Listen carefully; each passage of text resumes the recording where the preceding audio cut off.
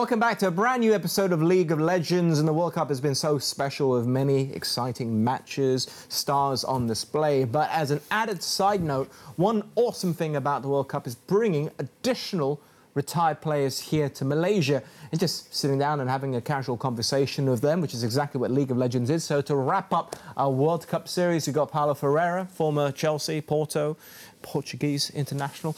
How's life? How are you enjoying Malaysia first and foremost? No, it's really nice. You know, it's my first time, my third time here. So I came once with Chelsea, and then the second time for the Laureus, nice event, and this is my third time. You know, really good. Always a pleasure to come, to Malaysia and to see how people are really friendly and how much they love also football, and they still know you. So that's quite interesting and funny. But that's because you don't age. Yeah. That's because you look almost the hair's the same. You look exactly as you did, even though you've been retired now for 10 years and counting. But I mean, one thing I've learned from speaking to footballers, retired footballers, is when they come here or to any country or any city for pre-season, you don't really get to see the city because it's hotel, training, food, sleep, hotel, training. But now you actually get to experience our country, so I'm happy that you're here. No, it's nice, you know. Like obviously, when you came in pre-season, it's always different, you know. So you came with that proposed just to, to get ready, prepare for a tough season that comes, which is in this case was the Premier League. But you always find like a day, an afternoon or something off where you could go out, enjoy a little bit the city, know well and explore. So which sometimes it's good just to kind of switch off a little bit and just know the city, go have some food outside of the hotel and enjoy a little bit. Yeah. But obviously now that you stop playing, then it's totally different. So you can come with a little bit more time and just enjoy. But sometimes pre-season it helps going to different countries, cities, and just have just see a little bit and sample it, and then go back home and organize, because that place where you went, you found quite interesting, and you always think maybe I'll come on holiday and enjoy a little bit more this place. So that's normally what I used to do. I've just realised something talking to you. I completely forgot about this. I never told you, but years ago, I think in 2010, something 2011, 2012, maybe latest. Some of my friends went on a off-season break. Some of my colleagues here at Astro Supersport, they went to a beautiful island, and guess who would be there? He had rented a yacht, Nani, the ex-Portuguese international as well. So he, I guess, liked Malaysia being here on pre-season, and he came back for holiday. So hopefully one day you'll get a full break here, and without having to do any work, no pre-season, nothing, no TV work, just Paulo Ferreira family, holiday time. Let's go back to your early days. Do you come from a sporting family? Yes, I had my old brothers. So I had 3 old siblings, so 2 boys and 1 girl. The boy is like 10 years older than me. It was from my mom's first marriage. And they were both playing. And they were the ones that kind of pushed me and kind of make me feel, feel that passion of football. And I was going follow them. They were playing in amateur level, and that's where I kind of start to enjoy and have that love of of playing football, which I start with the age of 6, playing in the streets as a normal kid, making goals with 2 stones. Yeah.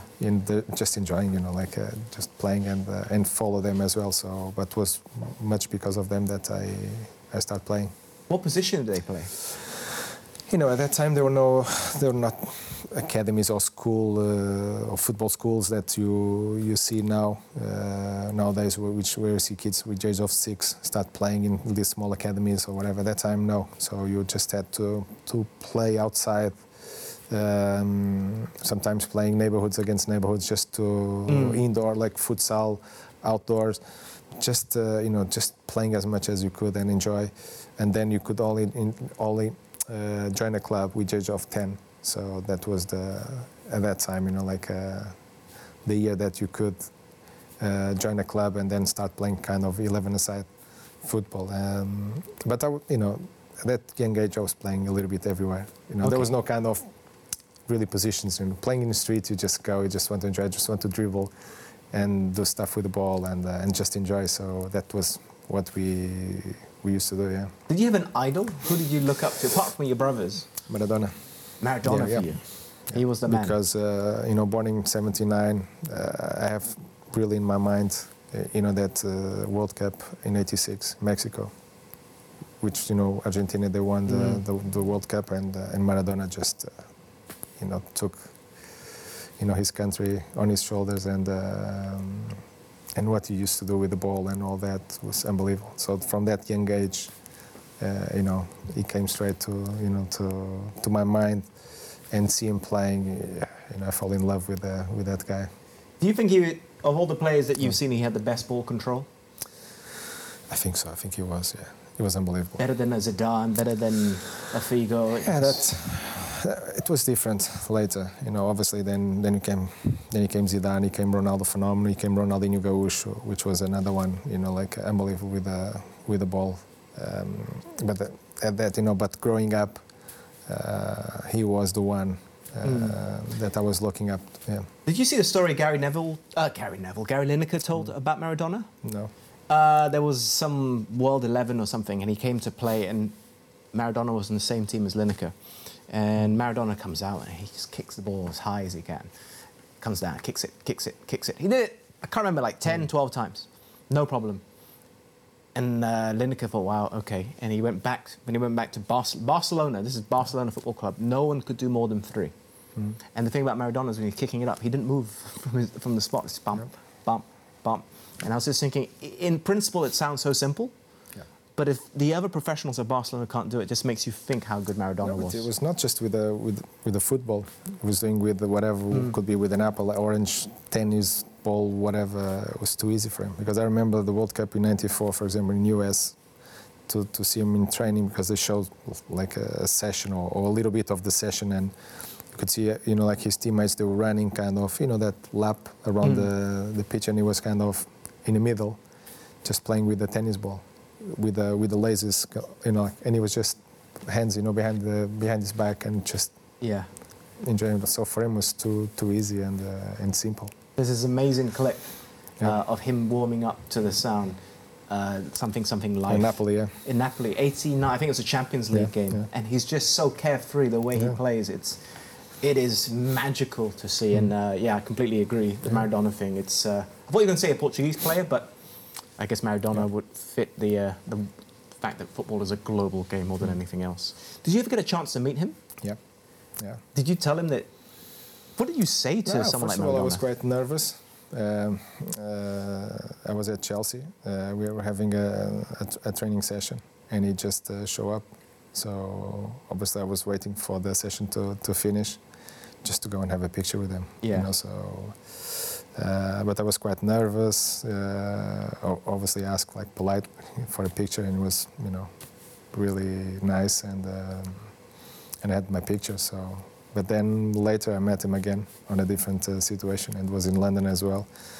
And this was a funny one because I was walking on Sloane Street. You might know the Yes, the I street. do. Yeah. I was with my wife. My son was still a baby, so we just like kind of have a walk. And then you have like all that nice shops, nice Because the it's brands off Sloane Square, King's yes. Road. Yeah. So I was just walking, and then just next to a shop, there was like this van, black van with black, the windows and all that. And as I passed next to the driver, he was a driver and someone else next to him, and the guy next to him, he just recognized me and said, "Oh, Paulo, listen." So he came out of the car and, "Yeah, listen, you know who's inside of the shop?" And I say, "No, Maradona is there." And I say, "Okay." And but the shop, they closed just for him, the shop. And I say, "Okay, no, but just leave him, okay?" No, you have to come. So I just knocked the door. I came like the person that works for for the shop. He just said, "Excuse me, but we are closed." So, and the guy just said, "No. Do you know who is this guy? He's Paulo Ferreira, Chelsea player. He just want to meet, Maradona." And then I said, "No, but that's okay. Just leave it, And then I could see from the end of the shop, I just see like a head. Come out. And come out and was Maradona, and it just kind of called me, and I went, I just hugged him, give a kiss, like proper kind of South American, and we had like a quick chat, and then I just left, and so I say, oh, fantastic, and like 2 times, and then I had a third time obviously with them as well. That was one of the FIFA awards in London. Yeah. And I met him again, but then was different because it wasn't that kind of the first time, and he recognized me as well, which was quite nice, and we had like a quick chat. But how many people they came to him, but there was like those stories which will stay for me forever, of course. And funny ones. Because when you think of the arguments of who are the goats, Maradona's there, Messi's there, Cristiano Ronaldo's there. Did you meet Pelé? No, unfortunately not. Okay, so combined together, we've actually met everybody because I've met Pelé here. Okay. With an ex-Chelsea player, Oscar. So I was hosting the event and just transfixed by everything Pelé had to say. Very, very thick Brazilian accent when he's speaking English. So it can be a bit hard, but wow, I was just like, that's Pelé. We had another one that we had, Eusebio. Oh, that was another one. Oh, you probably, I presume you met him quite a lot. So we call him the King. Yeah, we used to call him the King, and what a fantastic person as well, and how big he was. Remember going with the national team to different countries, and that kind of old generation, they would come straight to him. They didn't kind of care about Ronaldo or Figo, or just on him. It was unbelievable. Yeah, I can just imagine. Did he live in Portugal? Yeah. I can imagine that he couldn't go out on the streets. It was difficult. Okay because people it was a symbol in Portugal, and but people they used to respect him a lot, and but obviously a big figure, and obviously couldn't walk without being recognized. Yeah. But what a gentleman he was as well. Fantastic person. Nice stories we had in the national team. Like sometimes sitting on a bench just before the training session. So we had like a few players there, and just listen, his stories, and it was beautiful, like to just that kind of 5-10 minutes sitting there and just listen to him, and it was fantastic, Yeah, good storyteller then. Good ones, yeah. Can I ask, on the topic of being recognised, is it easier for players to be playing in England because you get left alone more? Because that's what's often said by Spanish players or Portuguese, whatever country, that playing in England, you can, like you just told me, you're walking along around Sloane Square. Yeah. No problem, right? No problem. I didn't find any problem, I think they respect you a lot. Who likes football, they will know you. But in particular for me, because I was quite quiet person, more relaxed, avoiding a lot interviews, because kind of I wanted to be that kind of person that could walk, be with family, do everything, as a normal person, and not having that kind of, attention and people coming to you all the time, which for some players are impossible. So for me, it was quite easy to walk in London, and some people that were coming, sometimes bumped with a Chelsea supporter, were coming ask for a picture, but it was quite easy. I had a story as well of I went, for example, to a restaurant, and we were just arriving, having dinner with a friend. We just sat, and then the waiter came and said, "Oh, sorry, Mr. Ferreira, there's a family there where they ask if you could have a picture with their kids. They just finished their meal, but they'll be happy to wait until you finish yours." And I said, "No, listen, I just sat down. I don't know how long I'll be here, so just let's go, let's do it, bring the kids, take a picture, and that's it." But you could see how people, they kind of respect you, and but for me it was quite easy. Obviously, even in Portugal, I can walk in Portugal, and even in my village, where I born and grew up, maybe because of I say like your personality or the way you are or what you did in football or kind of your behave or something, you know. So they see you in Portugal, they call me Paulinho. They don't call me, or in Cascais, in my village, they don't call me like Paulo Ferreira or they call me Paulinho. That because, you know, like I born and grew up in my village, and they, you know, so when they see me, hey, Paulinho, so they don't see that kind of person that was, you know, playing. They could see on television or whatever. Now that I stopped playing, you know, people, they start to see you now in a different way. Okay, he's not playing anymore.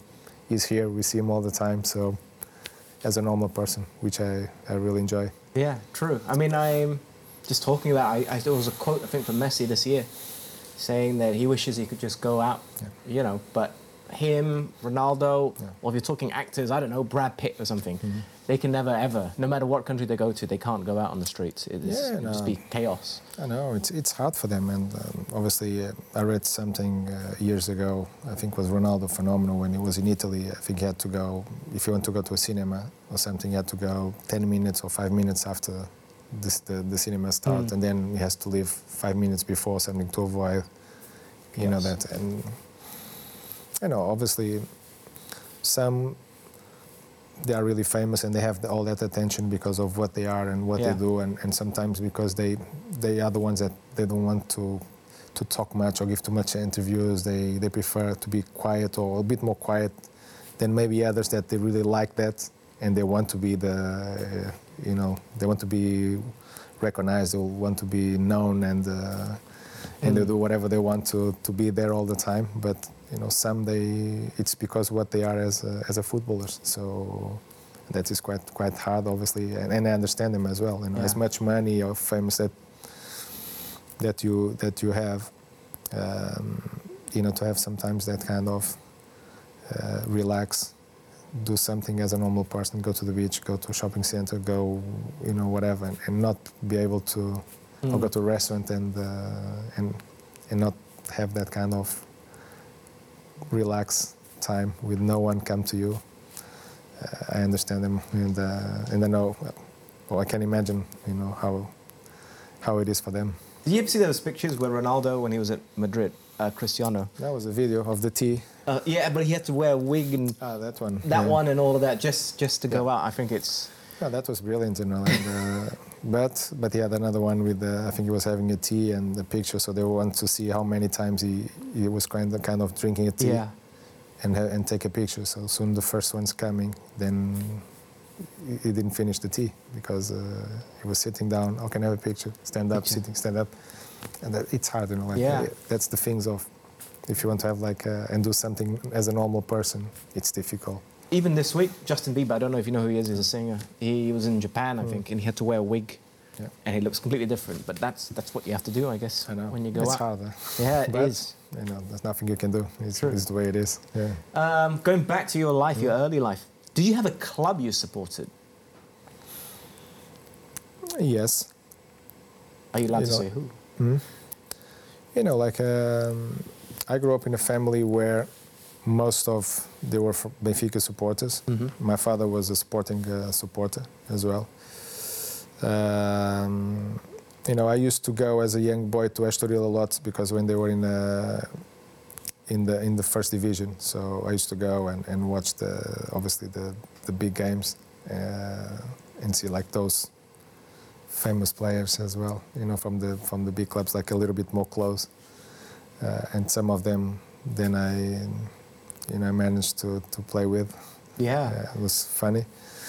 But Estoril was one of the clubs because it was from the village which I grew up, and I used to go a lot, you know, as a young boy to watch the game. And sometimes I couldn't get a ticket to go inside, and I had to find a place like an area.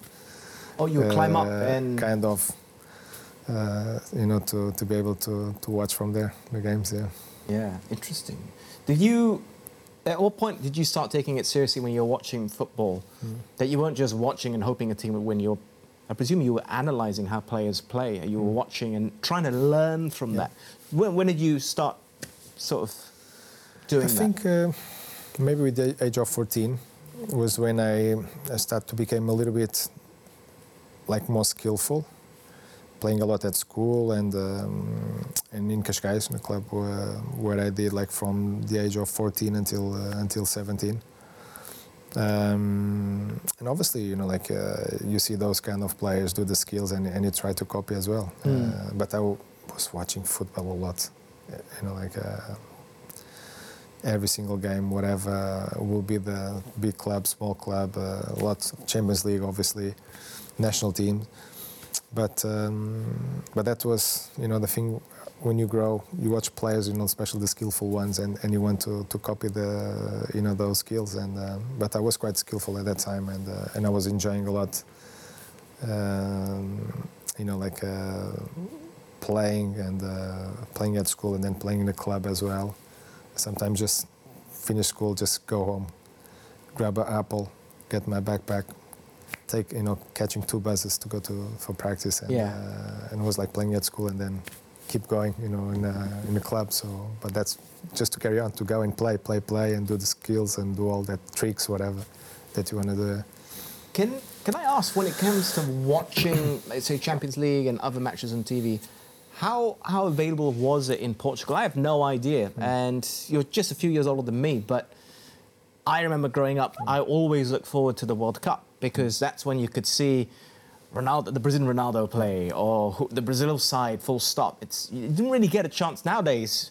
You can go onto YouTube, you can go onto Instagram, you can see all the clips, all the goals, everything is packaged together. But back then, to see someone special, you had to pretty much wait for the World Cup or hope that you could afford Champions League if it was on satellite TV or whatever. Yeah, but in Portugal they were showing a lot, you know. They showed a lot. Yeah, especially Champions Leagues and all that. You know, we didn't have those channels that we had to start paying later. And then they used to show every weekend, you know, the Premier League as well.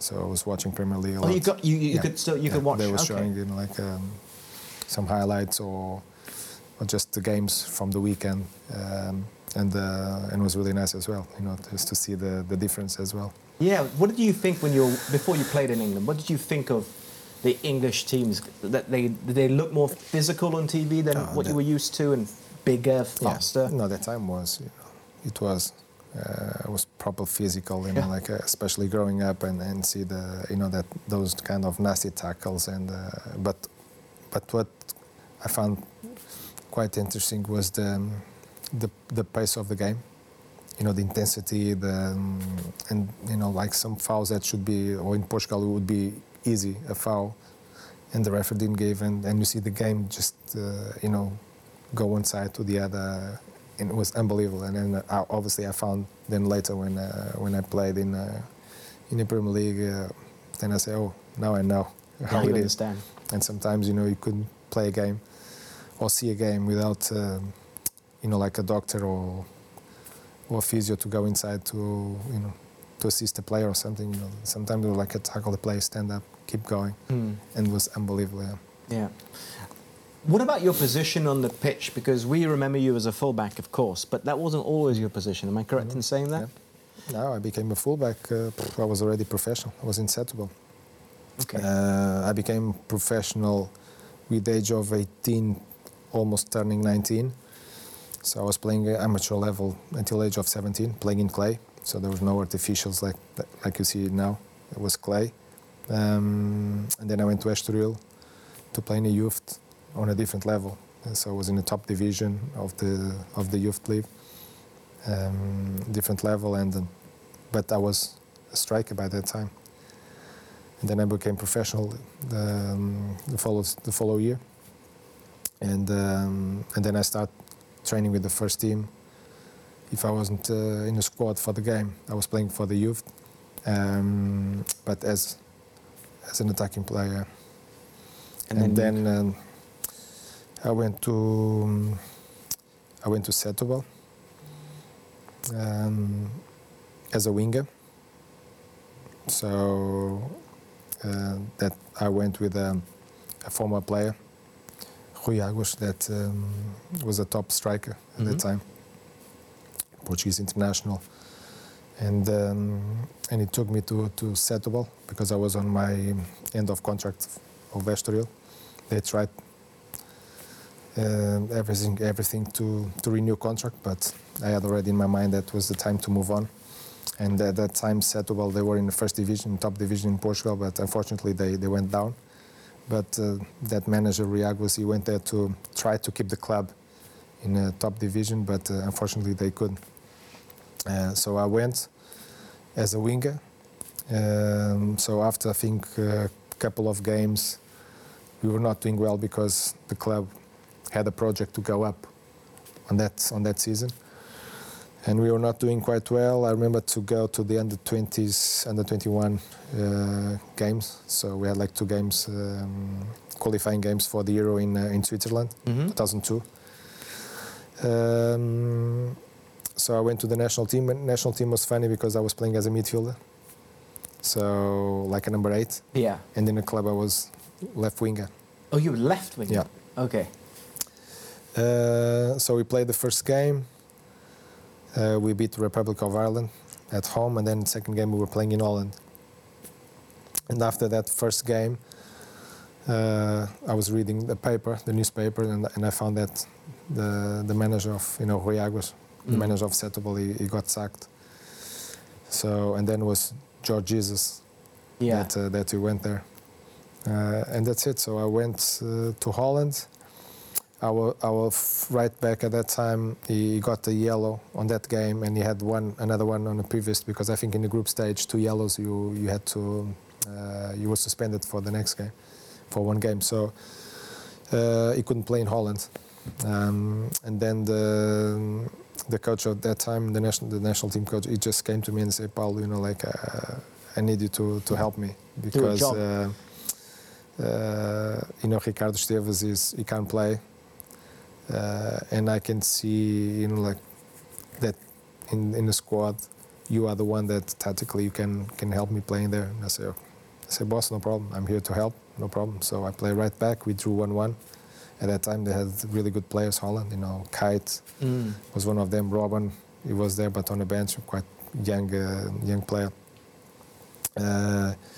So we drew. We stayed there to watch the first team, the national team. And then when we returned, I went back to the club to prepare the game for the game in the weekend, already with George Jesus. And then he was kind of giving the bibs, and he gave me the bib and he said, boy, you right back. And I was like, boss, I'm not right back. And I tried to explain quite quickly. Everyone were quite looking, to me and some to each other. I tried to quickly explain that I wasn't, I was not the right back. I just, play there to help. And he said, no, you did well, you stay there. And that's it. That was, it changed my career. Yeah, quite literally. Yeah. Before all of this, though, how were you actually discovered when you were a youngster? You said you were skillful. As a 14-year-old, were you scouted, or was it a specific game? No, I was playing for my village. I remember, so I went to Cascais. But before that, I played with another former player, was Uglial. We played in this small club as well in Cascais. We played together. And then I stopped for a year. I wasn't doing well at school, and I wasn't happy. So I took, I think it was the age of 13. I didn't play. But at school I was playing a lot, and I had some friends that they were playing in Cascais. They say, Paulo, come to Cascais, come to play with us, and you'll be helping us a lot, and you will enjoy. And I say, no, guys, this year is just to focus school. So, and then I did really well at school that year. But then the follow-on, I turned 14, and my mom, she was a housekeeper, and she was cleaning the house of this person that he was the coach of the under-14s at that time in Cascais. Oh, wow. And my brother, one of them, he knew him, and he knew that he was the coach of the under-14s of Cascais, and then he would, I think he spoke with him and he said, listen, I have my brother, my young brother, which, he's there, he has no club, 14. I think maybe he could go to Cascais, and play for you or whatever. And that's it. He arrived home and he said, listen, I spoke with the coach of Cascais under 14, and I think it will be good for you to go there and for a trial. and go and play again. Yeah. And I say, I don't know, maybe not. And but he kind of pushed me, and I decided to go. So I just went. Had, obviously most of the team, they were in my school. We were together, and when they saw me, coming in, they were so happy. And they said I had like the first session, and they said like you have to stay with us. So because it was too easy for me, it was quite skillful. And then I did there until the age of 17, because then that coach, he went to Estoril, to the youth, to the under 18s at that time. So when I became that under 18 was when he just came to me. I think he was kind of follow my my develop there in Cascais. And when I reached that age where he could get me, he just came to me. He spoke with my mom as well, because then I had to decide or to go there, or had to have a break from school, because I was in high school, and most of my classes, they were in the morning. And there in Estoril, I was training every day in the morning. So, and the important classes, they were in the morning. So I tried at school like to change to the afternoon, but it was impossible. So then he kind of convinced my mother that I had potential, and I could do well. And fortunately for me, and that's why I thank always, like my mother, because she was the one that allowed me and gave me that opportunity to go and follow my dream. And I went. She said, "You go, but if things doesn't go well, you have to go back to school." And I said, "Okay, Mom, no problem." And that's it. I went there, and a year later, I became professional. Has she ever said to you, you made the right decision? I don't know. I think it's now that I'm a father, you start thinking how much important it is, the school. The studies are really important, because now it's so difficult, to become professional, or I'm not saying maybe became professional, but to have a really good career where you can win trophies, make really good money, and I think the studies are really important. And having kids now, that's what we encourage a lot. And I have my son that is playing, and he's doing well, and he loves, playing football.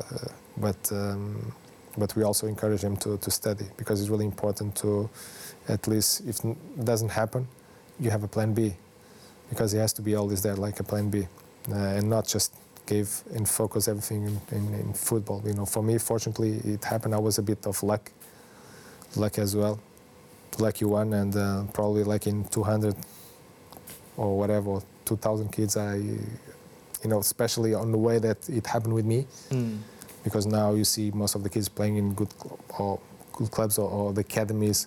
They have maybe a much bigger chance, which I was playing in amateur level until age of 17.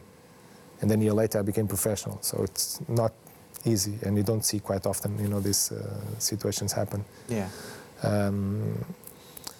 But that's why,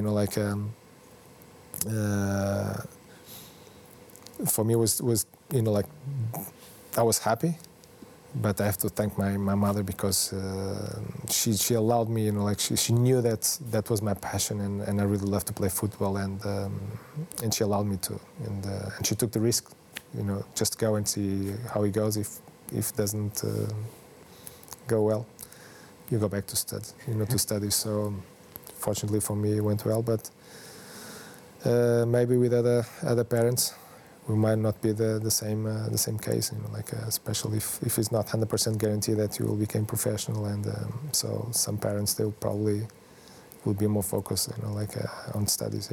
Yeah. Did she come and watch you play? Yeah. Like even when you were in England? Yes, sometimes. Yeah. Wow, that's quite a fair distance to travel. It was, my father was a bit more difficult because he was an alcoholic person. Sorry to hear that. Yeah. And then my second year at Porto, he passed away at that time. And but he was not that person like to follow me even when I was playing in Cascais, and then in the youth in Estoril. It was difficult. So it was more like my mother that she always tried to be there and watch me playing, and it was quite difficult for her because she was getting nervous, and but she was always there. She tried to be, obviously in London because of the distance, and even Porto was a bit more difficult as well, to be there all the time. But when she could, she was there. Where is Porto in relation to where you lived? It was 3-hour driving, which is still a little bit. Yeah. Obviously, my mom, she doesn't drive. Normally, she was going with my father-in-law. When he used to go and spend some days with us, she was coming as well. And then, obviously, at Chelsea, sometimes she was coming and spend like 2 or 3 weeks and watching the games because she loved to go. On the topic of Porto, how did that move come about? My first season at Setúbal, we got promoted. So last game of the season, we end up getting promoted. Premier Liga. Yeah, and it was a dream for me as well, because in Estoril, I was like in a kind of second division, like championship, and then we went down to second division B, which is like League One. Yeah.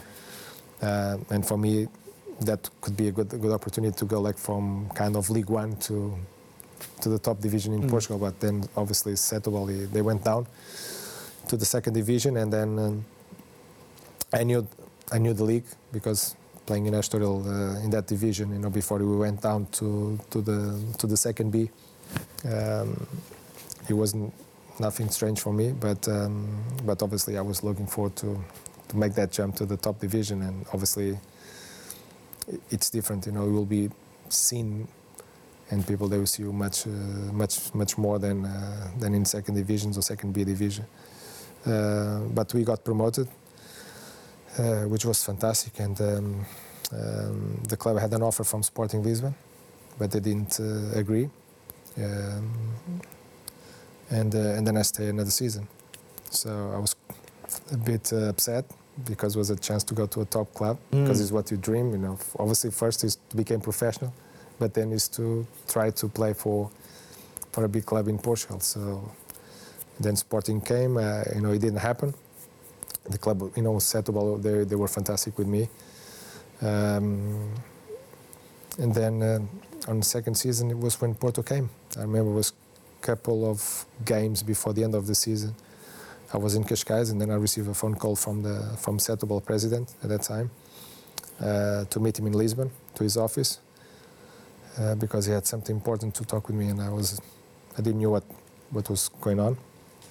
Or, I was thinking, what happened, what I did wrong, or something like that. So when I went to his office, he just told me, say, Paulo, we just agreed a deal with Porto, but we have a little problem here, because at that time I was my first agent.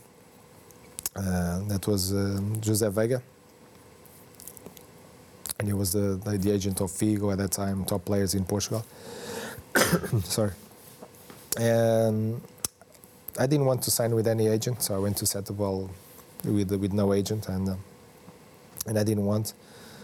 But then I was a little bit pushed by George Jesus, and I signed with them. So I had other agents also, tried to sign, but I didn't want, and then I signed with Veiga. And then we had that problem because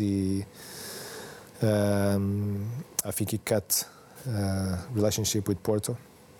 I think there was some argue or whatever, and so they stopped talking to each other, and that was the problem. So, but at that time I told the president, I said, listen, I had one opportunity. Sometimes the train doesn't pass twice, so this is the second one, and I will not make the move because of an agent that doesn't talk with the club. So I will go. I don't care, and that's it. I moved to Porto. Yeah.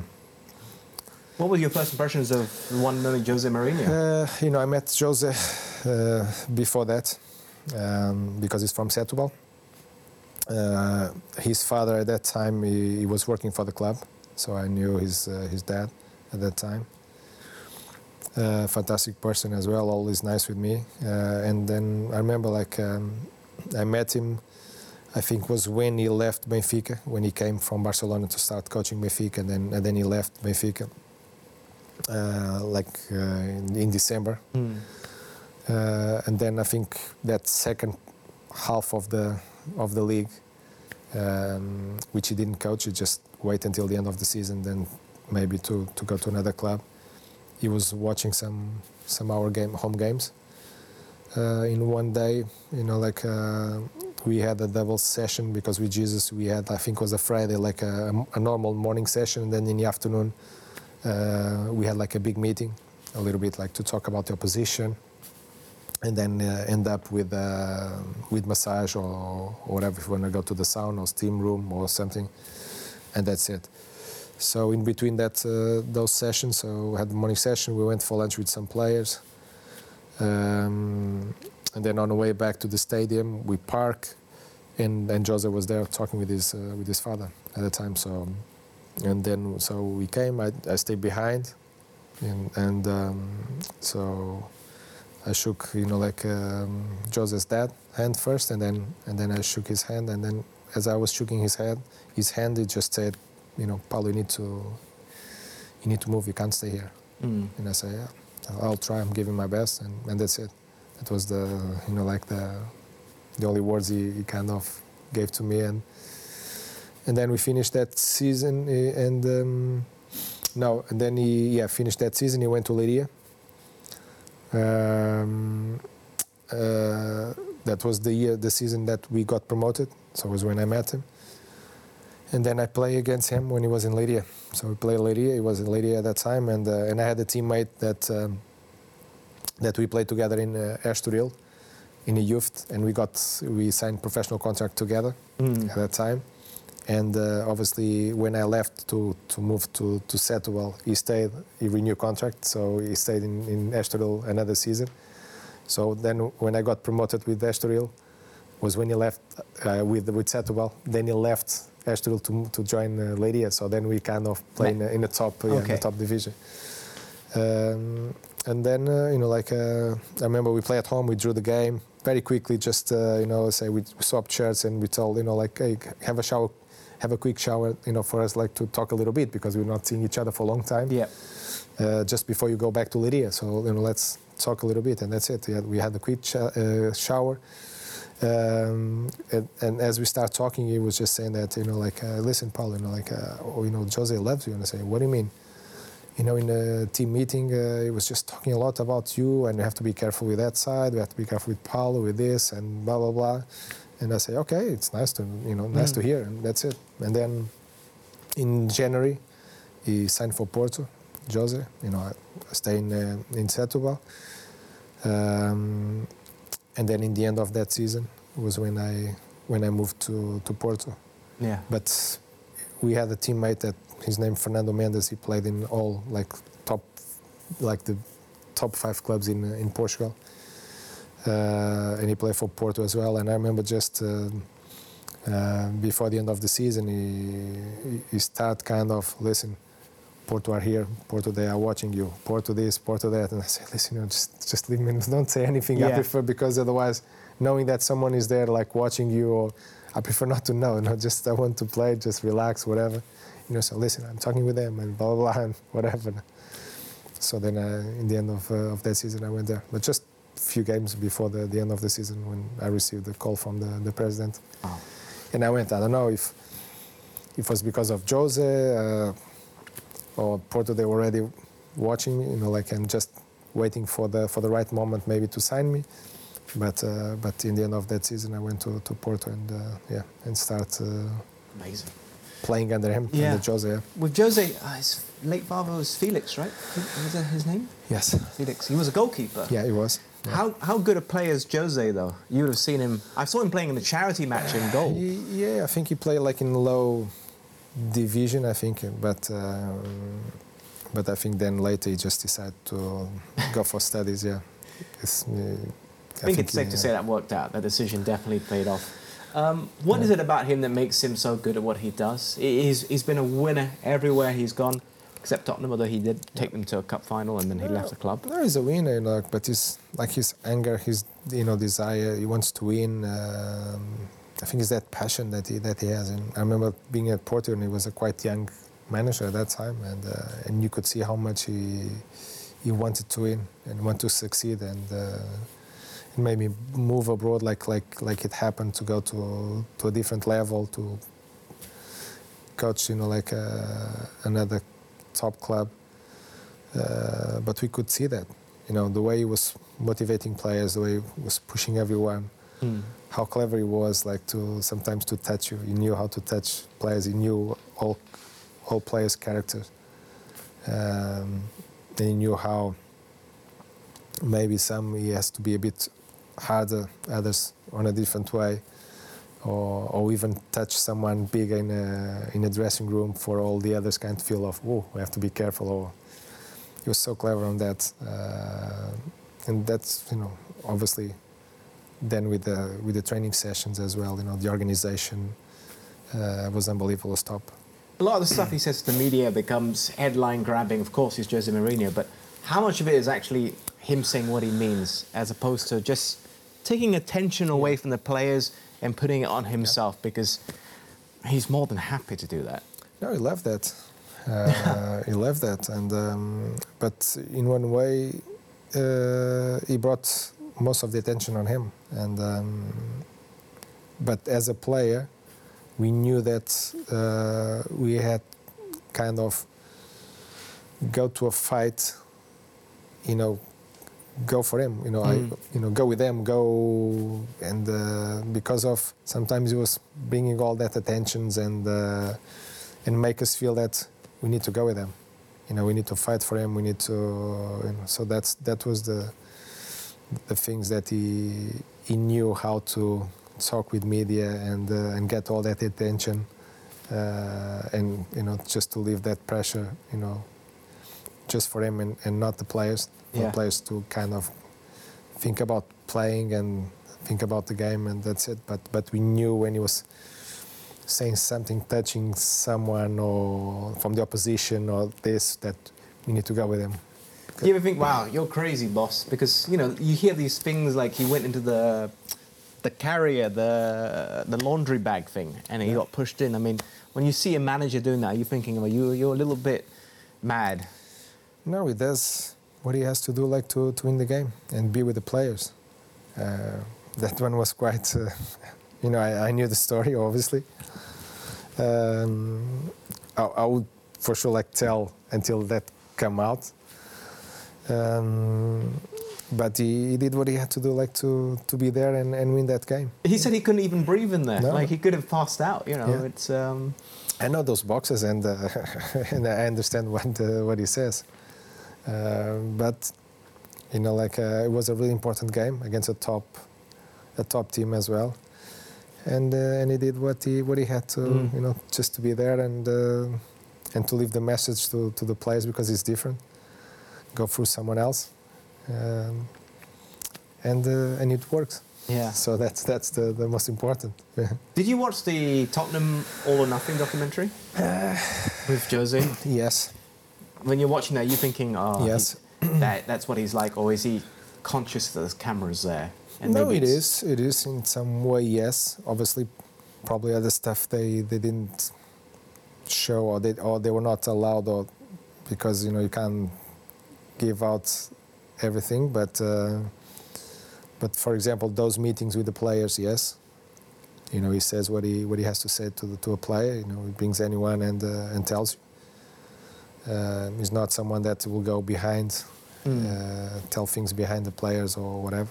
When he has to say something, he will tell you whatever will be individually or in front of the group. It's the way it is, and you need to take it. But it's him, yeah. Definitely, yeah. Every player I've spoken to says what they value most from a manager is honesty, and there's a lot of managers out there who are not honest. Yeah. So I guess that's one of his strongest, strongest attributes, right? Yes. His honesty to you. Yes. No, it was with me, with anyone. It doesn't matter the name. We'll be with anyone. Obviously, in my opinion, this new generation is totally different. The way they grow, and sometimes they're not used to have a manager that are a little bit more hard with you, And when that happened, they might think that he doesn't like you or something.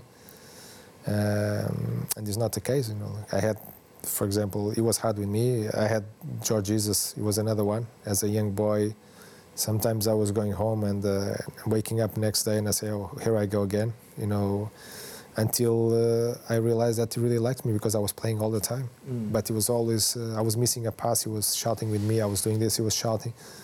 And then I started realizing that he wanted me to do well because he could see potential.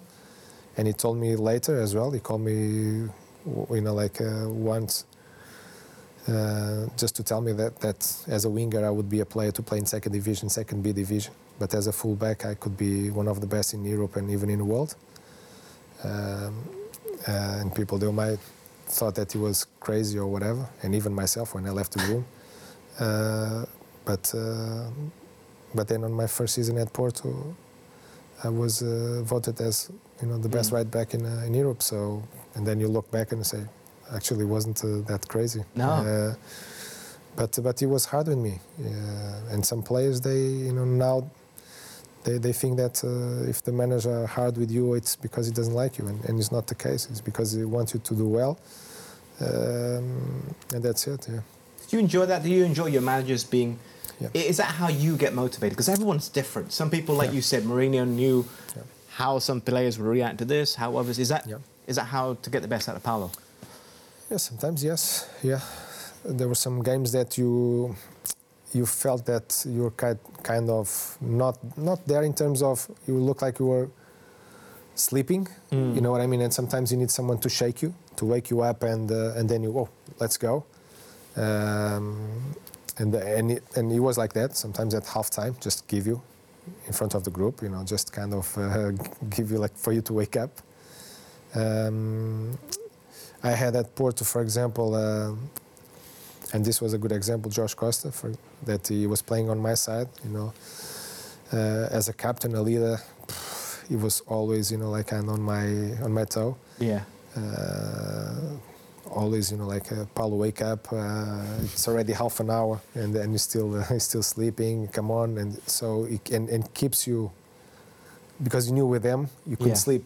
You had to be always on, and it was really important for me as well as a young player to have these kind of players to keep pushing you in a good way, you know. And sometimes even a swear word, just, you know, it wasn't like to send you down, but to push you. Energize you almost. And it helped me a lot. So and sometimes it's important, you know, to have that from a manager, from a teammate, in a good way. To, you know, it's for the best of you and for the team as well. With all due respect to your previous clubs, joining Porto, that's one of the big ones, you know, and you became champions, and you're the best right back in Europe. Did you enjoy the pressures of playing for a much bigger club to where you were at before? It was totally different. You know, one thing is you playing in a club, with all respect, with Setúbal because it's a club with history. But at that time, when they were like fighting to stay in the division, so we were fighting for relegation, and it was hard. That pressure as well, that you don't want to go down and you want to stay there, and you win, the other ones win, you lose, the other ones they win, and it's so difficult, you know, that pressure. But then when you move to a club, that the pressure to win trophies, it's totally different. And as a young player, you know that you can't facilitate there. You know, you can't make mistakes. You know that a top club, if you start making mistakes, you're out. Or if you're not doing well, they send you on loan or whatever. So I knew when I went there, I had to kind of step up, give everything, be always, you know, be really focused, try to make as less mistakes as I could, and that happened. You know, obviously, Jose gave me that opportunity. At that time, we had a very experienced player there. Was Carlos Secretario. He played for Real Madrid, Portuguese international, a big name as well, even in the club, Porto. I went as well to replace Ibarra, that was an Argentinian player, which Porto spent some good money, and people, when I went to Porto, coming from Setúbal, people that had some doubts as well. And I took the opportunity. And then Secretary was also an important person for me because fighting for same position as a very experienced player, it could be a bit more harder with me, but he was always encouraging, pushing me as well, and that helped me and gave me that confidence as well to delivery, and that was really important. Yeah. Oh, you got domestic success, but how can we forget the Champions League with Porto? What's your biggest memory from that? The game, the final, the Manchester United games. What do you remember? No, for me first of all was a dream. It was my first time playing that competition, which I used to watch on television, and being there was totally different.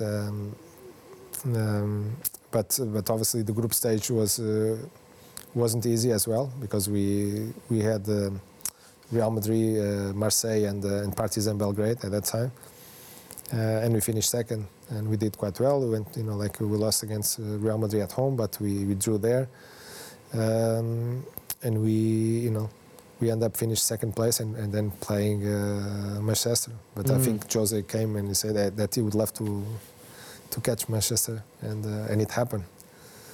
And then obviously playing against a top side, top players as well. But I think in the first game we did really well. We won 2-1, but it could be 3 or 4 with the chances that we create.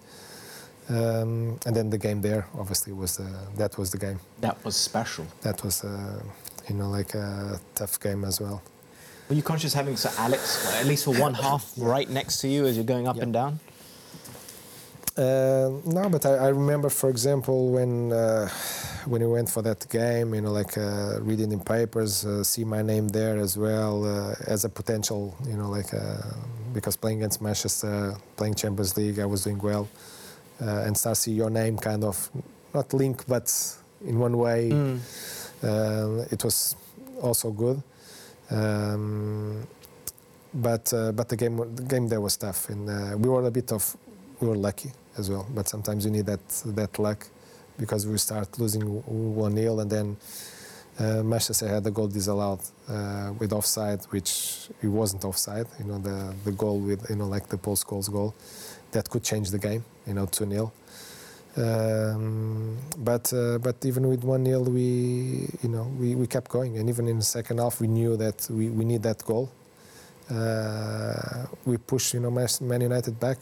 And then we end up on that last free kick Jose with that goal of Costinha, and it was funny because it shouldn't be Benny McCarthy to take the free kick. It was supposed to be Fernandes that. Oh really? That he came because he was a really good free kick taker. Was really good, left-footed. But at that moment, Benny said, "I want to take it," and he took the free kick. Costinha shouldn't be there, I think, in that position, but he ended up being in that position, and everything went in the end went well. So, and it was the explosion at that time. It was the explosion. Yeah. As for the final itself, I was looking at the match report again, and I forgot that Deco got man of the match for that. I mean, you talk about what a player he was as well. Best player I played with, Deco, definitely, yeah. You played with some really good players, but you're putting him above everybody else. Yeah. Why Deco? Top player. Wow. Technically, the vision, it was unbelievable. Yeah, top player. What a player! And I remember when he signed for Chelsea, for example. I think we came to Asia for a pre-season, and I think it was the first game with Scolari. We had. Was 2 teams. Normally one team playing first half and another team playing in the second. I was playing in the second, and I had JT, Lamps. We were sitting on the bench there, and I remember during the first half, there were a long ball to Deco, and he was in the halfway, but just next to the benches. Yeah. And I remember, so the ball came, flying. He just controlled the ball with the outside like this. Control. Yeah. The ball went a little bit high. And as the ball was coming down with a volley, he switched play to, I think it was Kalou, that was on the opposite side. But beautifully, just went, the ball was just flying on his chest. Pop. And I just, because I knew the quality of the echo, so I just look on with my eye on the corner, and I just see Lamps and JT look into each other and say, "Oh my goodness!" So, top player, fantastic. Technically, vision, pass, he was top. And that game, he scored a beautiful goal as well. How cool he was in front of the defenders and the goalkeeper, and he managed just to find that spot to put the ball, with class. That was fantastic. And definitely man of the match in the final for you, because that's the award he won. Yeah, he was. Yeah, he was top player. And he was a player that we knew that we need him a lot. We were quite careful with him as well in training. In terms of contacts and tackles or whatever, because he was unbelievable. Yeah, he was a top player. And Mourinho would then go to Chelsea. When did you find out the news, and how long after did you know that he wanted to bring you there as well? No, that was another funny story. Yes, this was like few games before the end of the season. So we were playing, I can't remember if it was home game or away, because with Porto, when we were playing home or away, we were always going to a hotel the day before. So we had a training session. We went to the couch. I was that time like the first one. I had a quick shower. I went to the couch, took my seat, because it was like the players on top, and then the coaching staff and the medical staff, they were down.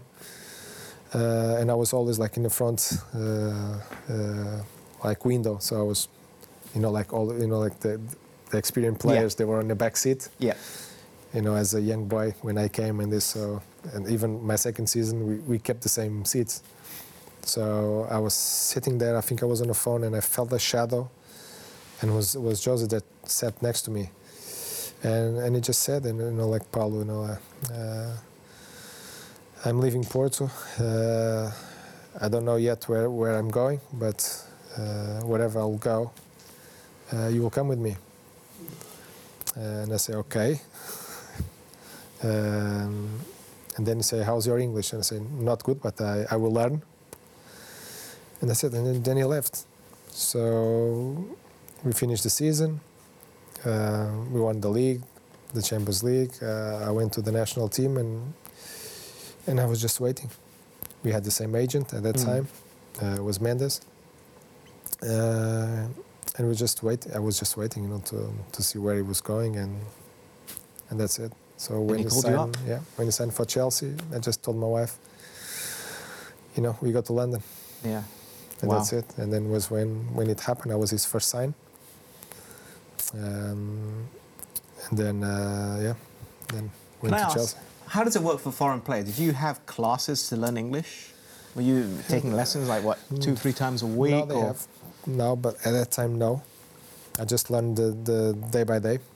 By yourself? Yeah. I knew the basic stuff. My wife, she was comfortable. She was fine. And then I just learned day by day. To be fair, picking words, difficult ones, whatever. But that's it. I learned that way. Now it's easy. Players, they have pictures.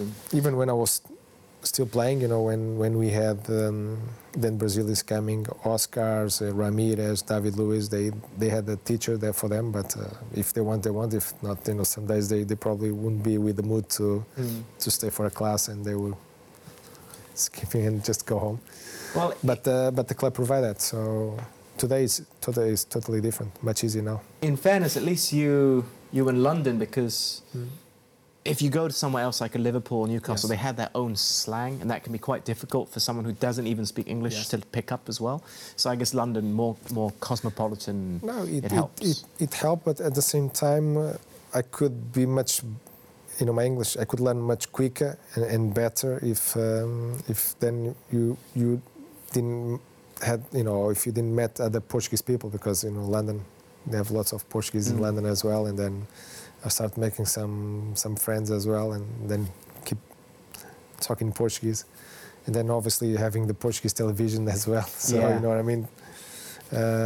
It could be much quicker and better, but obviously if you go to different parts, it probably could be much difficult. Yes. Did you ever pretend that you couldn't understand what was being said? No. Never. No, but the thing was, and the funny, I didn't care about making mistakes in terms, and sometimes even with JT or Lamps or the, if I was not saying the word in the right, they will kind of correct me, laughing, but then correct me, and that's that was really important. Did you get English humor? It took me, a while to kind of understand sometimes some of them. Chelsea still have a masseur, a Scottish one, Billy McCulloch, funny guy. He was the one telling jokes, and I couldn't understand anything. Anything was just was difficult, and sometimes he was not even finished the joke. He started laughing, and everyone started laughing, and that's it. And you just sat there wondering what's happening. No, just laughing with them, because of the laugh. Yeah. And so we just go. But it took me quite a long time. Yeah, I guess it's important when you got there to understand English football. At least you had that spine of English players, Terry and Lampard in particular. How important were they in your adaptation to English football and Chelsea Football Club? No, it was easy. First, go with the coaching staff. I knew the kind of work that Jose was doing, obviously, so it was easy, and even talking like 101, we were speaking the same language, so it was easy to explain anything that obviously in front of the group he was talking with me in English. So that was easy for me. The other thing was the league that I would love to go. And all my family knew that, and I told them, if I have a chance to go abroad, I would love to go Premier League. And it happened to go there.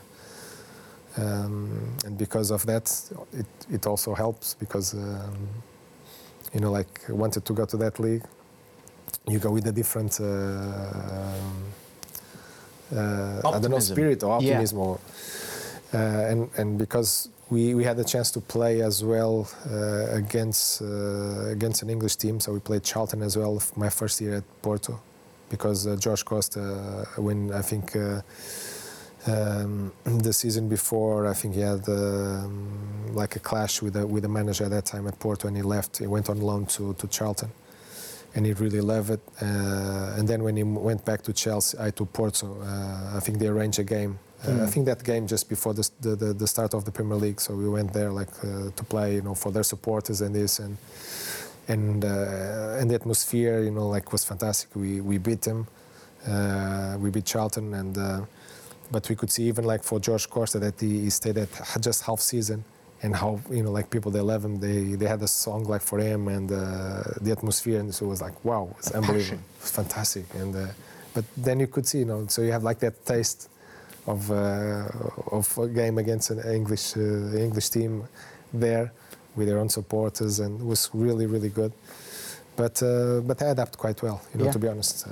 Obviously then we had Carvalho coming, we had Thiago as well, and then because we have that mix of some English players with foreigners, so it was easy to to adapt. Yeah. I wanted to ask about Carvalho because. Do you think at times he's a bit underrated? When you talk about great centre-back partnerships... It is, for me, the best one. The best he is. Yeah, for me, the best centre-back. With all respect, and I played with John, with JT, that he was a top one, but Ricky, for me, what a player. He wasn't that kind of, I would say, a training session player, but he was a game, how you say, a match. Yeah, he's always... Player, yeah. He's not a great trainer, but he's always match ready. Fantastic. Yeah. You could, when you're watching him playing, you say, he's not the same, the same person that you see him in training. Totally different. What a top player. Fantastic player.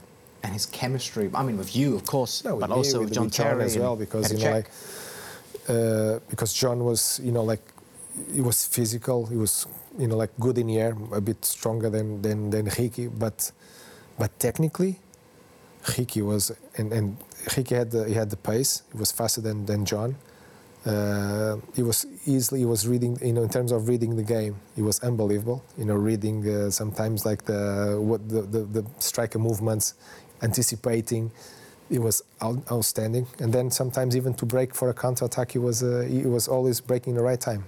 So it was really clever. And one goal, for example, that he scored when we won the league against Man United, it's a good example of that. You know, like the goal that he scored, because it was a quick break, like a counter, and he just went poof, go like crazy, but at the right time, and he scored a goal. This might sound strange, but the name Ricky seems very English. Does anyone in Portugal actually call him Ricky apart from you? No, Ricardo. They call him Ricardo. Yeah. Just one. But Ricky was because of that time at Chelsea. It was easy.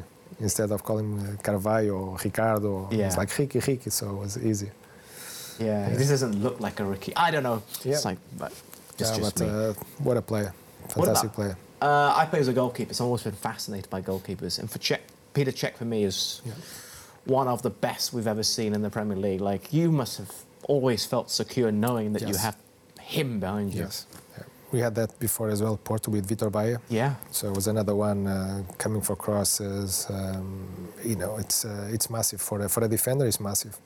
Because sometimes you might be in a situation where you are with a player or with a striker or someone taller than you, and the ball come to your area, and then suddenly just see the keeper coming and just, you know, catch the ball and feel like, you know, because maybe you could lose the challenge, or, you know, it's really important, you know, like to have a goalkeeper that can, you know, give you that security and, you know, especially coming out for crosses and even inside of the goal with his, you know, height, it was really fast as well, you know, going down on, you know, ground, whatever. It was unbelievable. Yeah. This might be a slightly controversial question, but it's a discussion I've had in the past. Who are Chelsea's biggest rivals in terms of being a derby? Because you could say... That's a good question. Arsenal have had the trophy of success when you first joined. Because I know... Spurs? Yeah, because I know Spurs and Arsenal, it's the big clash between North them. London. Yeah. But we had always...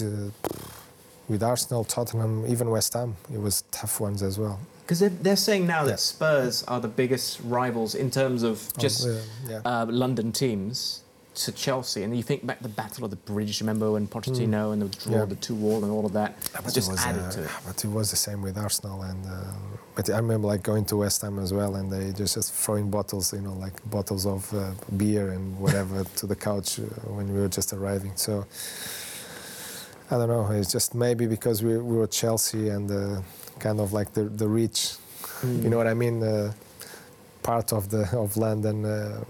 I don't know, but my time there was always tough playing against Arsenal, Tottenham, and West Ham. They're special, though, aren't they? London derby. No, they are, and always good to play. You know, those games, not just because of probably the rivalry or the history of games playing against each other, and but it's also like the quality of the game and all of the players as well. It's great, yeah. Yeah, I can imagine. It's just. Was there any moment where we talked early on about how you would watch the Premier League, you would see how fast it was, the referees were letting fouls go, which wouldn't have happened in other parts as well, and the pitches, and it's much better. Yeah, there's a lot happening at one time. Was there any moment where you thought, "Wow, okay, this is English football"? Was there a moment with an opponent who just went? Yeah, we had. For example, Blackburn and Bolton. We had those two that there were all these big fights. Who did you enjoy playing against in that sense? Who made you feel welcome? I don't know. It was just. It was, you know, it was difficult because, especially playing there, at their home, it was hard because they start, punching those long balls, and we were playing good football at that time. You know, top players that we had, and but we knew also how to fight. We knew when we had to to dress the in Portugal we have a different. You know, when you're a mechanic, when sometimes you have to put the mechanic... The overalls, just to go and we had to, you know, we knew how to do it. And sometimes, we were scoring a goal and that's it, 1-0. But it was difficult for the opposition to score a goal against us because we knew how to defend. And we knew how to go and fight as well. Because we had players for that. You know, Ricky could, John as well, William Gallas, you know, even me, That I wasn't like the physically kind of strong player, but if I had to go, I had to go, no problem. Then even Claude Makelele, Lamps as well. We had players for that, to fight, no problem. Even Didier, set pieces, defensive set pieces, he was coming and just go for the... He played as a right back once, do you remember? And as a centre back as well. Didier Drogba. He was just everywhere. With Makelele, that Makelele position, when you're so good, you have a position named after you. I remember when he came here to Malaysia, I've done some work with him, just like, he's not the biggest guy and stuff, and I was like, you changed a lot. But strong. Strong, like he was small. Yeah. But sometimes he knew how to use his body. He knew really well when to use like the leg and the arms to take you off or protect the ball. He was really good on that. And sometimes you thought, it's a small one, I'll go, and he will fail. It was like you hitting a wall, unbelievable, yeah. Who was it? I think Zidane was saying that they made a mistake selling him. Yeah. It's like, okay, he's not the headline grabber, he's not Zidane or Ronaldo, but he is that heartbeat of the Real Madrid side. Yeah. What a player. Playing that role, it was top. Yeah. Reading the game, he probably wasn't like the best in terms of like passing, like long passes or something like that, but he was doing the simple stuff there.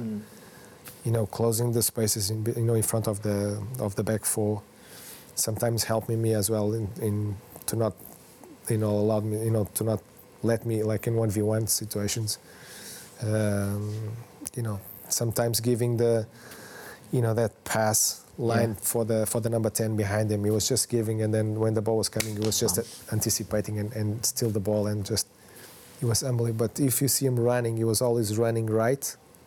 And then he was also a leader, and he was tough with some players, even with me or someone, or Didier, hard with Didier. Come on, you need to hold the balls, you have to control, we need kind of to breathe a little bit, to allow this to go and push a little bit up.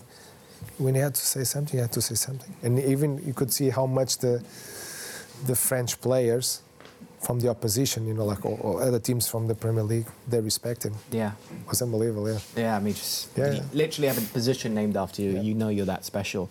Funny, when we're talking about Chelsea, Arsenal, Spurs, then you mentioned William Gallis's name. Mm-hmm. He obviously went to play for all those clubs. Yeah. Interesting guy. We had him here in Malaysia, and I was like, your voice is really like William Gallis. Yeah. I was like, wow, you can imagine that being scary on the pitch. Yeah, he was another one, top player. Yeah. Top player, could play centre half, right back, left back, top player as well. Speaking of top players, I have a theory that the best big game player that the Premier League has seen is Drogba. Because in the big matches, we're talking cup finals here, he invariably scored. Like his record at Wembley is phenomenal. Or in cup finals, I think some of them at the Millennium Stadium. Mm-hmm. So, but I cannot think of anybody else who's done it so consistently. And obviously Chelsea were competitive because they got to all these finals. And then obviously there's a Champions League success. Mm-hmm. I mean, can you name me a better big game player than Didier Drogba? No, it's true. He was a player for those moments, and you need those players, because sometimes you have top players that, when it came to these important games, or especially finals, they kind of hide a little bit. Mm. But with him, it was not the case. He was there, and you could see how much he wanted as well. We had players, obviously, that they wanted to score. You have Frank, that he loved to score goals, and he would do anything that he could, like to arrive in a box and score, or have a chance to have a shot outside. And obviously Didier, and then we had the wingers as well at the time, that they could, for example, like the first season, Damien Duff, Arjen Robben, they were also skillful players, but they want to score goals as well. But he was that kind of player that he was very, complete, because he was good technically. He was fast, strong, powerful, good in the air. What do you want more? He could shoot left foot, right foot. And in those games, I don't know. He just show up. Show up, yeah. It's amazing to see what he's done. Yeah. I remember I interviewed him, and we had Michael Essien here, and he gets on very well with Didier Drogba. He kept calling him on TV. He kept saying, "My big-headed brother," and he meant that literally. So I'm sat there looking at Drogba. I'm like, wow, you have a really big dome. And I kept thinking of what Michael Essien was saying. I was just like, no wonder why you scored headers, because your head is quite a big target. No, it was, like the timing, and you knew that for me, reaching those wide areas, just put the ball in the box, because he is good in here. When you have a striker like that, it's just to put the ball there, because you know that he can score. So, but what a player, fantastic player. Yeah. Speaking of goals, putting you on the spot here, do you remember I know you didn't score many goals, but do you remember your first goal for Chelsea? Yeah, I remember, yeah. It was Colchester, I think. Yes, correct. Just testing your memory. One of my 52 goals, I think. 52. Does this include training? Probably, not even in training.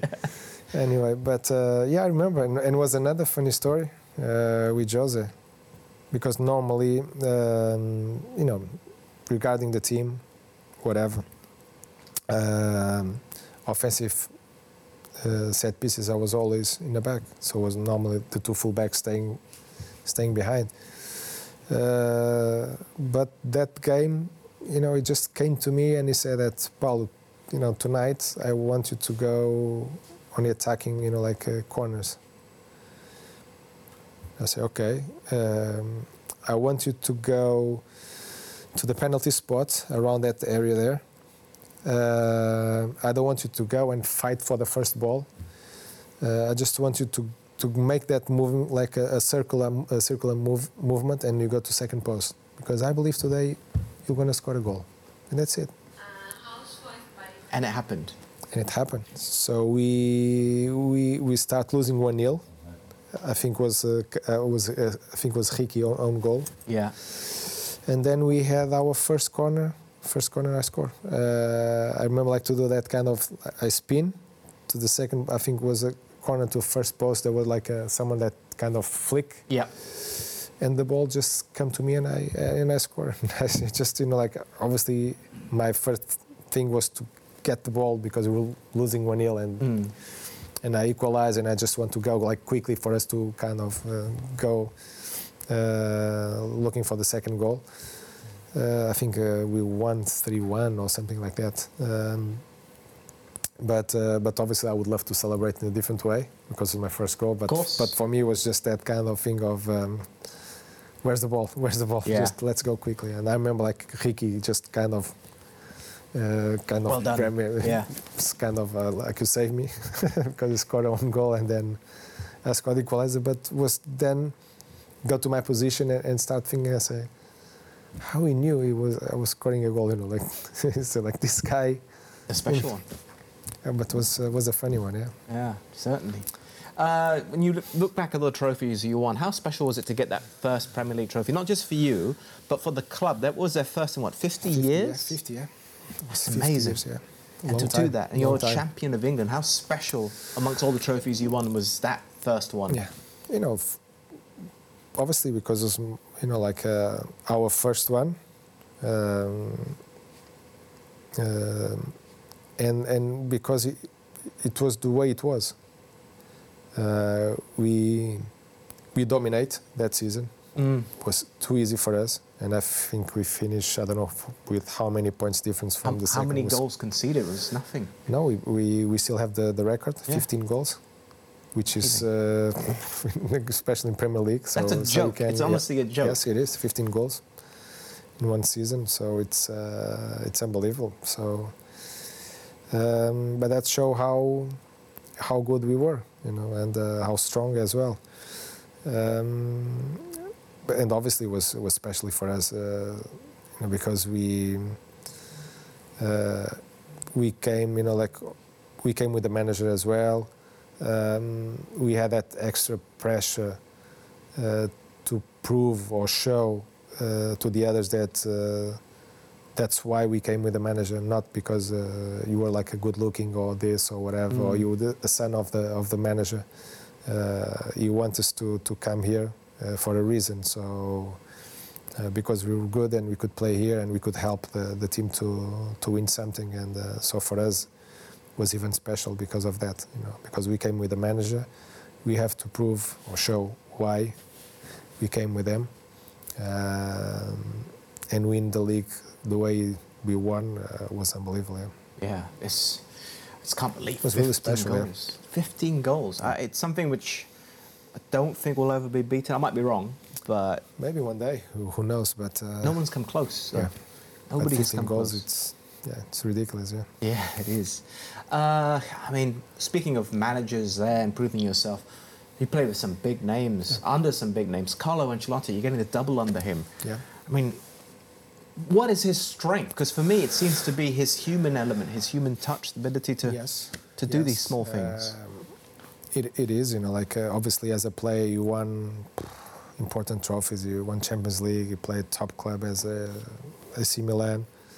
You knew the dressing room. As a player, you know how it is to be in this kind of situation, environment, and in terms of big clubs as well.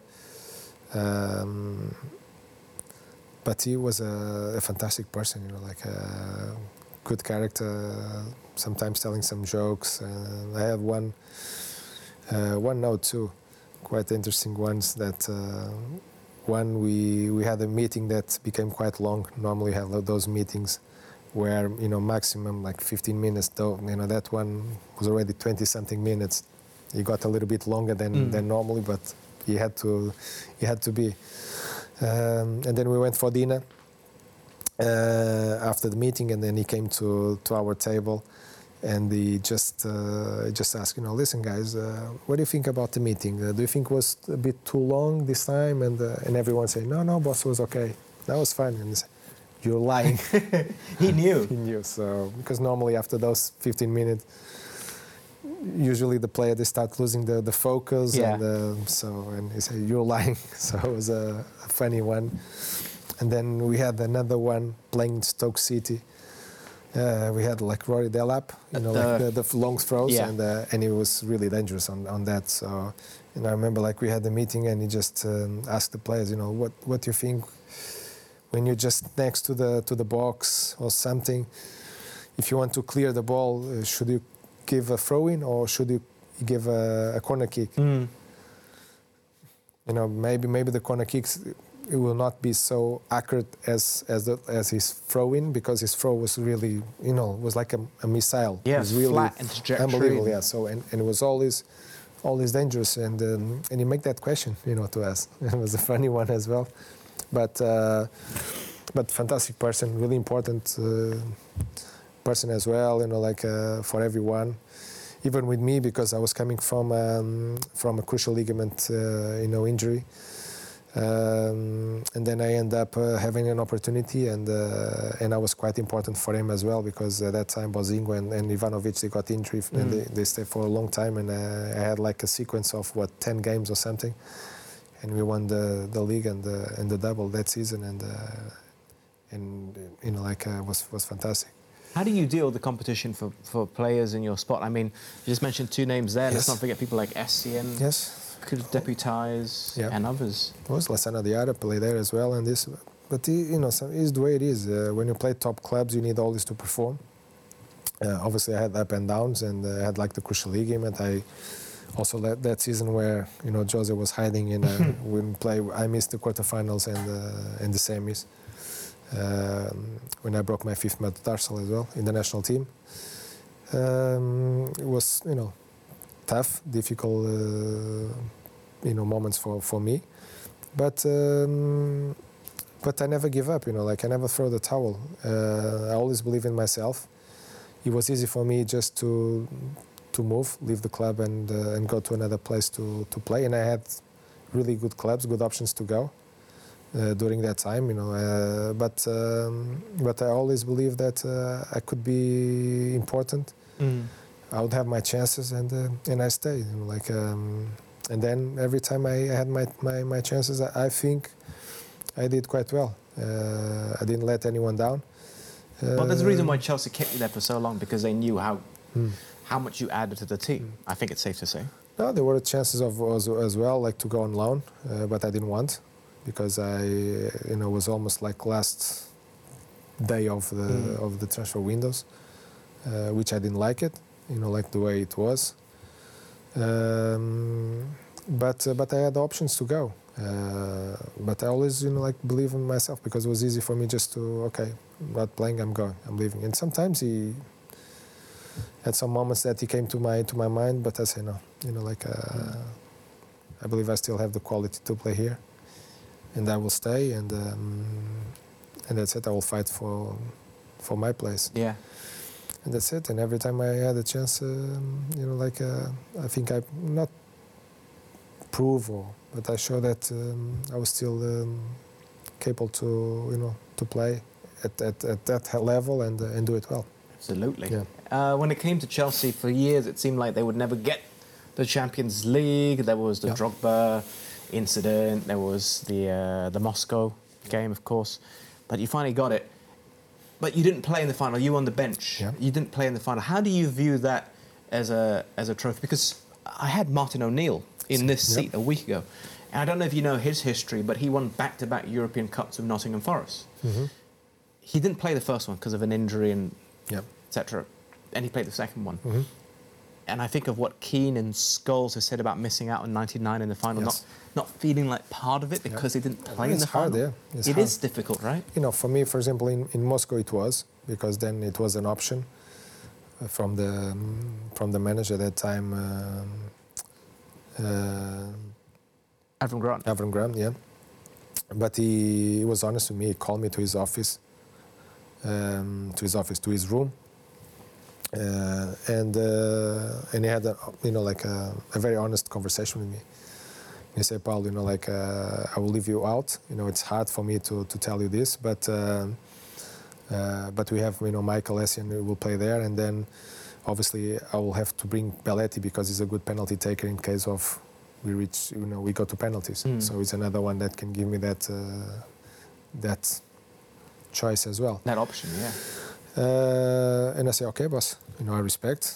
And that's it. It was hard because then obviously, we went to penalties and we lost on penalties. Didier was sent off as well. I remember to go to the tunnel. I left the stand to go to the tunnel to support him as well, and we stayed there, to watch the penalties, and it was painful. And then in Munich, I had the chance to play. First, we had David Luiz and Gary Cahill. They were both so I did the warm-up with them, because if one of them kind of felt something during the warm-up, I would be playing as a centre half. So I did the warm-up, normal warm-up with the start 11. So I did with them. And then in the extra time, I was doing my warm-up. Robbie called me. Di Matteo. Yeah. So he was giving me instructions. So I was coming to replace Mata because Mata was already done. So he was really tired. He was giving me the last instructions. I was going to replace him, playing as a midfielder. As we were walking, so I was taking, I think, the bib already out. As we were walking, I looked to the clock, and it was 5 minutes left for the end of the game. I looked to Robbie, and I say, as much as I would love to go in and be there, playing, be seen, I look more for the team once again. I told Robbie, listen, it's 5 minutes left, which it could happen for us to concede a goal, even last minute or whatever. But I look for the team side, and I say, Robbie, Matt is a penalty taker. I'm not a penalty taker. It's 5 minutes left, and then you look at the clock and look at me. Yeah, Paul, you're right. Okay, so let's go back. So we can't cancel the substitution, and that's it. But if I was a bit selfish, I would go and play 5 minutes, be part of as well. But I looked more for the team, and then in the end, Mate missed the penalty. I want to kill him. Yeah, I bet. And I told him, I said, Mate, I was supposed to replace you. Yeah. And I didn't, want to go because you were penalty taker, and then look what you did, But at least in the end, we won. You won. We won, but but that's the other thing which it was hard because in one way I wanted to play, I want to be there. It's 5 minutes anyway, but you're there, so people can see you. But I look to the other side. Yeah, interesting. Yeah. When did you know it was time to call it a day for yourself? You had quite a few injuries during your time, as we know. Yeah, it was just crucial and the fifth metatarsal, and that's it. Nothing. Cruciate is serious. Cruciate, yeah. It was hard, but 5 months I was ready to play, and I didn't have nothing until now. Good, yes. Which was good. It was a good recovery, good operation. So happy with that. But the plan was not to stop. So I spoke with Mendes, and the idea was to keep playing. So we spoke, and then obviously I was waiting.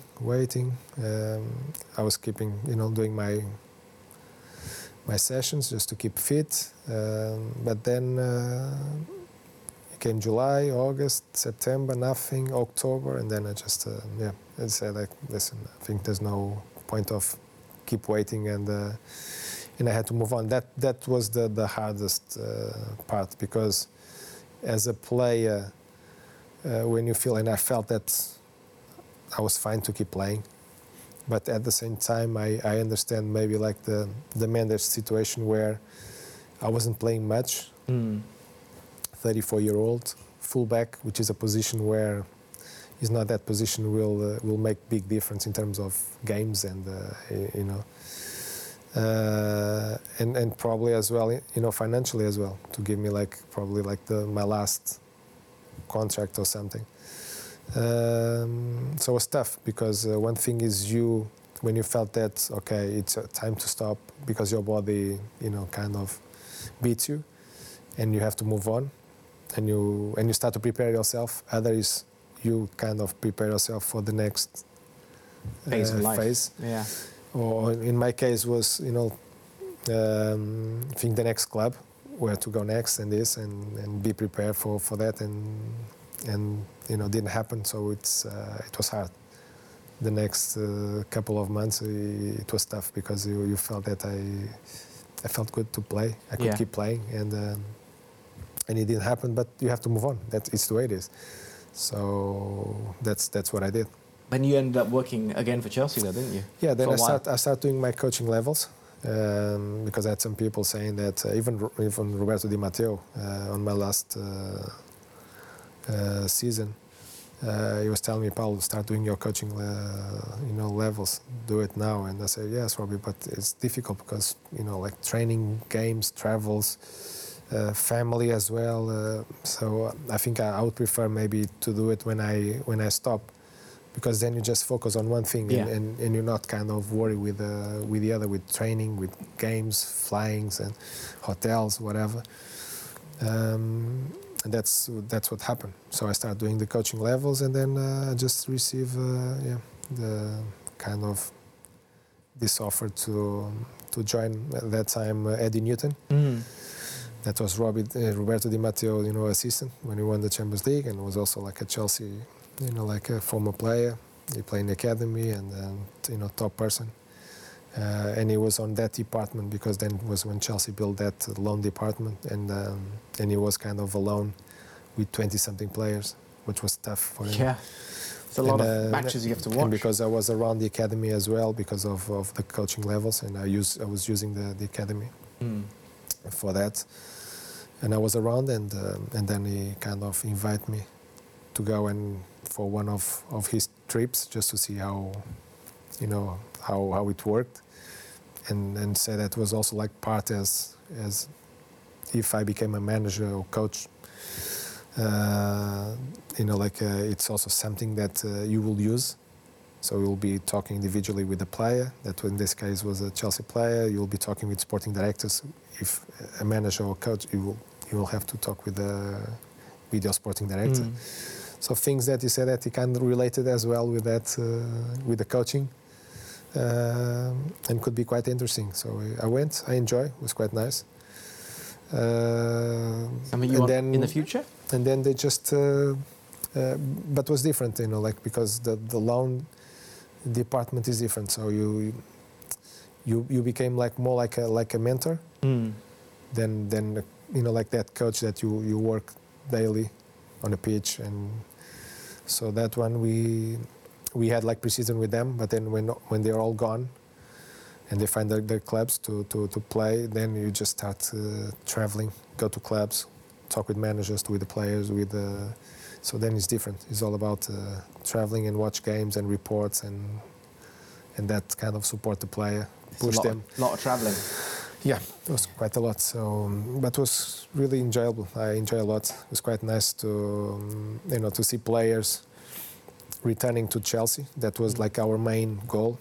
But as also, see players moving on with their careers and appreciate what we were doing for them. Yeah, so it was fantastic. Strange hearing you talk about this, because I did some matches of him last year at Stamford Bridge. We had him out in Malaysia, Jody Morris. Yeah. He was sat there and we're talking about him, but obviously he was at the coaching level of the youth setup, and he was talking about seeing some of his players go out, and your Tammy Abrahams and all of that, and Mason Mount, who stayed at the club. It's just fascinating to see the development of all of these players. One final question for you. What about your international career? Do you feel you could achieve all you could achieve there? I think it's something that, you will miss. A trophy with the national team. Fortunately, Portugal won an important trophy. That was the Euro. 2016, yeah. And I think they really deserve. They've been so many years, chasing for one of these big competitions, and 2016 was the one, and I was really happy for them. And in one way, you feel part of that as well for the years that you spent there, and you were trying, and then obviously giving your kind of position for someone else, for another generation that is coming, and to carry on with all the other generations they've been doing. But I think it's something that obviously I miss, not only me but all the others that they became international, or the ones that they've been there many years with the national team, and unfortunately they didn't manage to win important trophy. But I can't complain, playing 2 Euros, playing 2 World Cups, I think it's amazing. Something that probably I will never imagine to play and be such a long time in the national team, having 64 caps. I can't complain, but obviously a trophy would be great, to add to the others that you. That I was fortunate to... You had plenty, though, let's be honest. Can't complain, yes. Yeah, and I mean, ultimately, you're wearing the colours of your country, and I'm sure your mum must have sat there at some point and thought, I'm glad he chose football over studying because he's representing our country. I'm sure she thought that at some point. No, and you still have the goosebumps, every time. Obviously, as a player, you're there, you're singing your national anthem, and especially like home games, like full stadium and everyone singing, and you have the goosebumps. And sometimes even at home, important games, you feel that, especially in this World Cup. I could feel it because you just kind of thinking of putting in those players skin. So it's just it's wonderful, and just representing your country, and using that shirt is it's something special. Yeah. Probably why you're wearing Portugal colours right now. Yeah. On purpose. Thank you very much for the conversation, sir. Really enjoyed it. Thank you very much. And we hope you've enjoyed it as well. Paulo Ferreira in conversation, deep in conversation with him. We're hoping to be back really soon with more episodes of League of Legends, so look out for it. All the best.